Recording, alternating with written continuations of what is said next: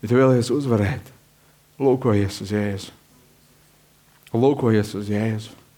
Tev var būt cilvēciski varoņi, tev var būt mācītāji, sludinātāji, paraugi, un tu vari skatīties uz viņiem. Bet atceries, neviens nav pilnīgs uz šīs zemes. Jēzus teica, neviens nav pilnīgs kā tikai Dievs. Neviens nav labs kā tikai Dievs. Jēzus ir pilnīgs. Jēzus ir absolūti labs. Lūkojies uz viņu. Lai kāda būtu tava situācija, lai kur tu būtu, viņš ir tur. Viņš teica, redzi, kaut māte atstātu dzīdām bērnu, es tevi nekad neatstāšu. Viņš ir teicis Bībelē, redz, abās savu roku plaukstās, es esmu tevi ierakstījis. Jēzus teica, redz, es esmu pie jums ikdienas, līdz pašām pasaules galam. Reizēm liekas, kur tad lai es skatos, kur tad viņš ir? Bībelē saka, tu pie tevis. Kur? Tevī, ar savu garu. Kā tu ieraugi viņu, kā tu lūkojies uz viņu. Tad, kad tu ticībā nāc pie viņa lūkšanā, kad tu ticībā izvēlies lūkoties uz to, kas ir teikts Dieva vārdā, un teikt, ka tas ir realitāte tavā dzīvē, ka tu skaties un ieraugi, ka tas, kas ir mūžīgs, ka tas ir pirms, ka tas, kas no augšas, tas paliek. Pie krusta bija dažādi cilvēki, un daudz teica, ja viņš ir Dieva dēls, lai kā ap zemē, tad mēs ticēsim. Bija divi ļaundari, kas teica, viens teica, palīdz pat sev, un arī mums ir tas Dieva dēls. Un bija kāds cits, kas teica, piemin mani. Bija virsnieki, bija Romas karēji, kas sita viņu krustā. Un bija virsnieks, kas skatījās un teica, patiesi tas ir Dieva dēls. Bija vienāda situācija. Bija dažādas lietas, ko šie cilvēki redzēja. Un interesanti. Arī mācekļi. Mēs lasām, ka nebija viņos liela cerība. Viss, ko viņi redzēja, bija nāve. Viss, ko viņi redzēja, bija nāve.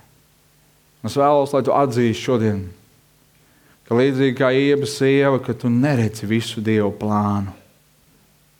Un zini, piedod, bet Dievs nekad nav apsolījis tev visu izstāstīt. Viņš nekad nav teicis, es atklāšu tev visu punkts A, punkts B, apakšpunkts.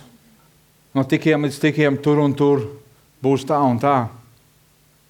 Viņš ir teicis, mans domas par tevi ir glābšanas un svētības domas. Viņš ir teicis, ja ticēsi man, tu dzīvos un tavs nams dzīvos. Viņš ir teicis, ja tu ticēsi man, tu redzēsi Dieva godību. Ja tu pievērsi savus acis, savus sirdis, savu sirdi Jēzum Kristum, tu redzēsi Dieva godību. Šis ļaundars pie krusta, viņš pievērsa savu skatu Jēzum. Viņš ieraudzīja kaut ko atšķirīgu šajā vīrā. Es nezinu, viņš bija redzējis, dzirdējis. Es ticu, ka Dieva godība bija tur uz Jēzus. Es ticu, ka šis vīrs, kurš sauc tēvs, piedod tiem, viņi nezina, ko viņi dara. Viņš lūdz par tiem, kas cita viņa krustā. Tur bija kaut kas bija neparasti.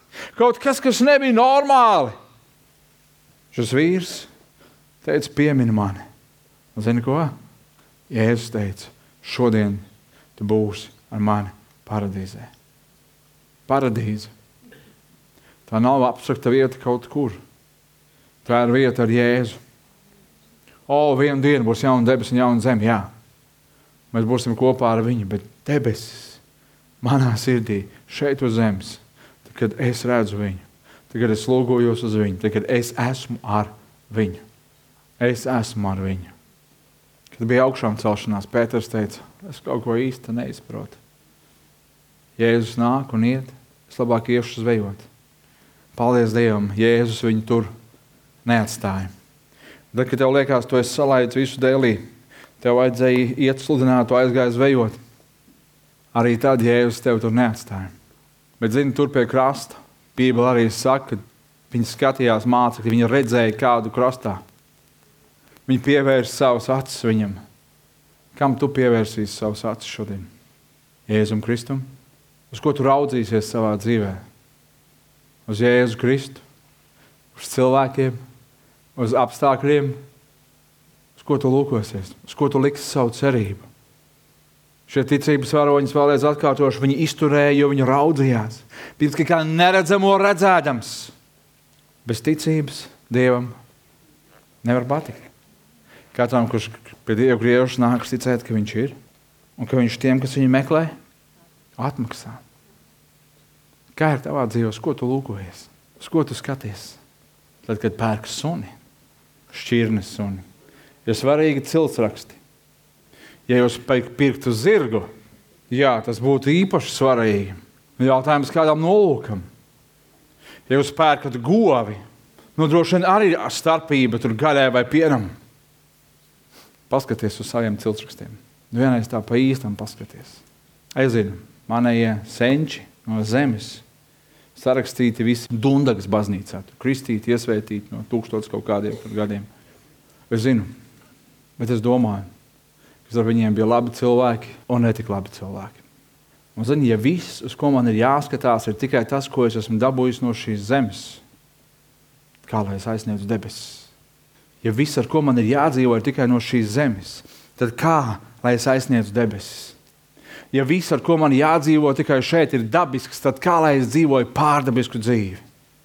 Tad, kad es skatos savos ciltsrakstos, es esmu teicis jums to vairāk kārtīgi. Es neesmu ne suns, ne ezelis, ne bullis. Es esmu cilvēks, kas piedzimis no Dieva gara. Un manos ciltsrakstos ir teikts, ka mans tēvs ir Dievs. Tur ir rakstīts, ka esmu piedzimis no Dieva gara. Tur ir teikts, ka man ir daļa pie viņa dabas, man ir daļa pie viņa mantojuma.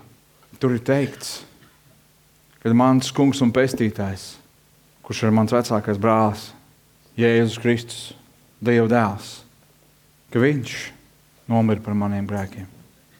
Un ka Dievs ir dāvinājis savu dēlu, kā gan Bībele saka, viņš līdz ar to man nedāvinās visas citas lietas.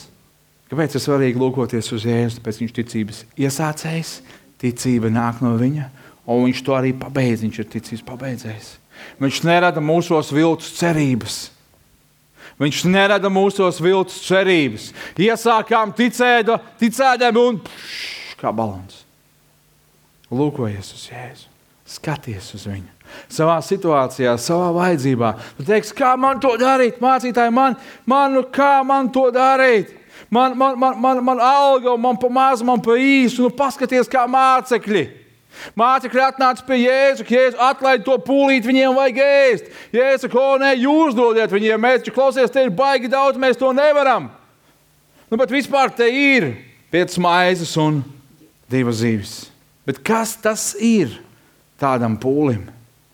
Kas tas ir? Un Jēzus saka, dodiet to man. Bībele saka, viņš pacēla acis, viņš svētīja, viņš pārlauza. Viņš teica, ejiet, izdaliet. Viņi tur sēž pa bariņiem, izdaliet katram bariņam. Un kas notika? Brīnums notika. Kāpēc? Pēc, ka Dievs darbojās. Kā tev skatīties uz Jēzu tavā situācijā, ka tev ir finansiāla vajadzība? Tieši tā arī skaties.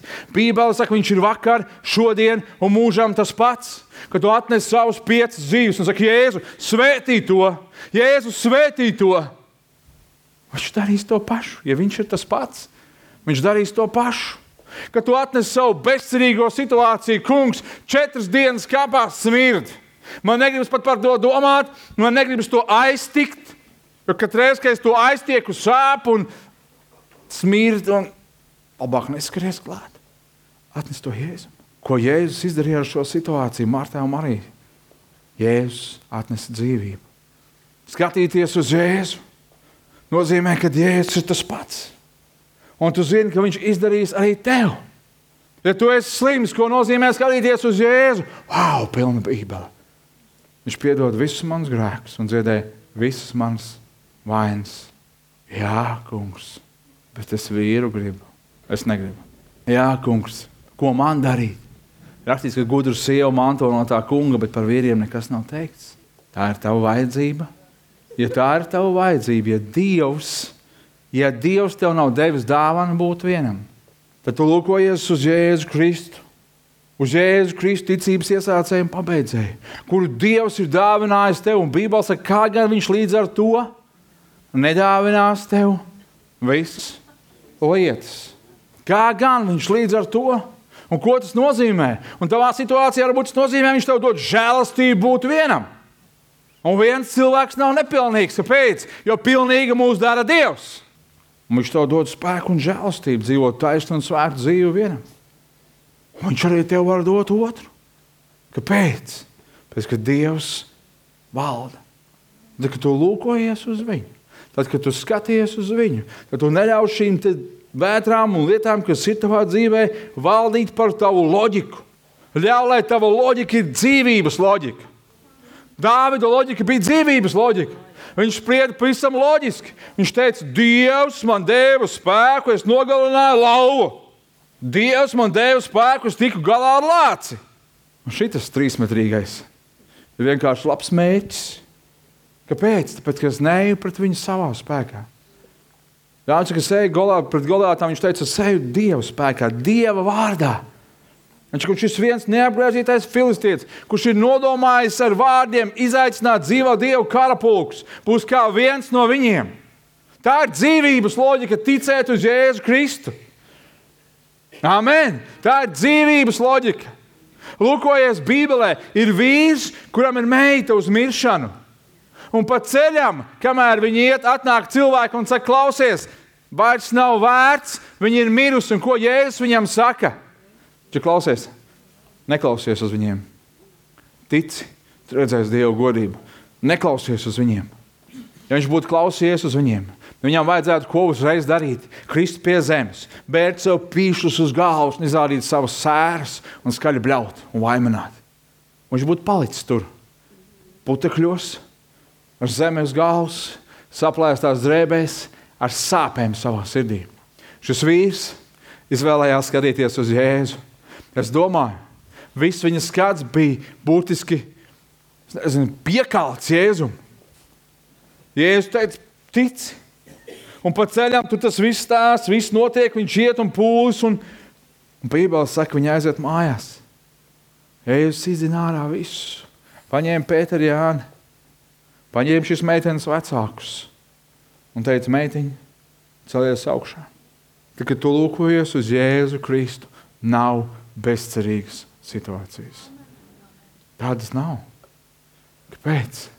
Tāpēc, ka lielāks ir tas, kas ir mūsos nekā pasaulē.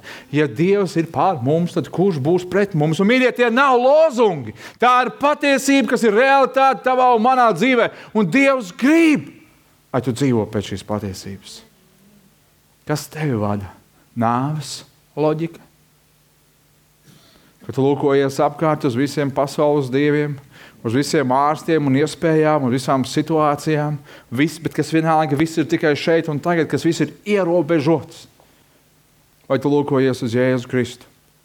Kas ir tavs cerības devējs? No kā nāk tavs miers? Kad viss ir mierīgi vai tad, kad tev ir miers ar Dievu? Daudz mums kristiešiem, kamēr viss ir mierīgi, mēs sakam, halleluja, manī miers tā kā upe, manī miers tā kā upe. Un pēkšņi ir aizprosts upei. Un nav vairs miers kā upe. Kāpēc? Jo kaut kas ir noticis manā dzīvē. Pēkšņi kaut kas ir aizgājis šķīvi un greizi. Kas ir? Miers aptrūkās Dievam? Nē. Es izvēlējos lūkoties uz to, kas paiet. Es izvēlējos fokusēties uz to, pievērst savu skatu. Sākt skatīties uz to, ko Dievs ir teicis, kas paiet.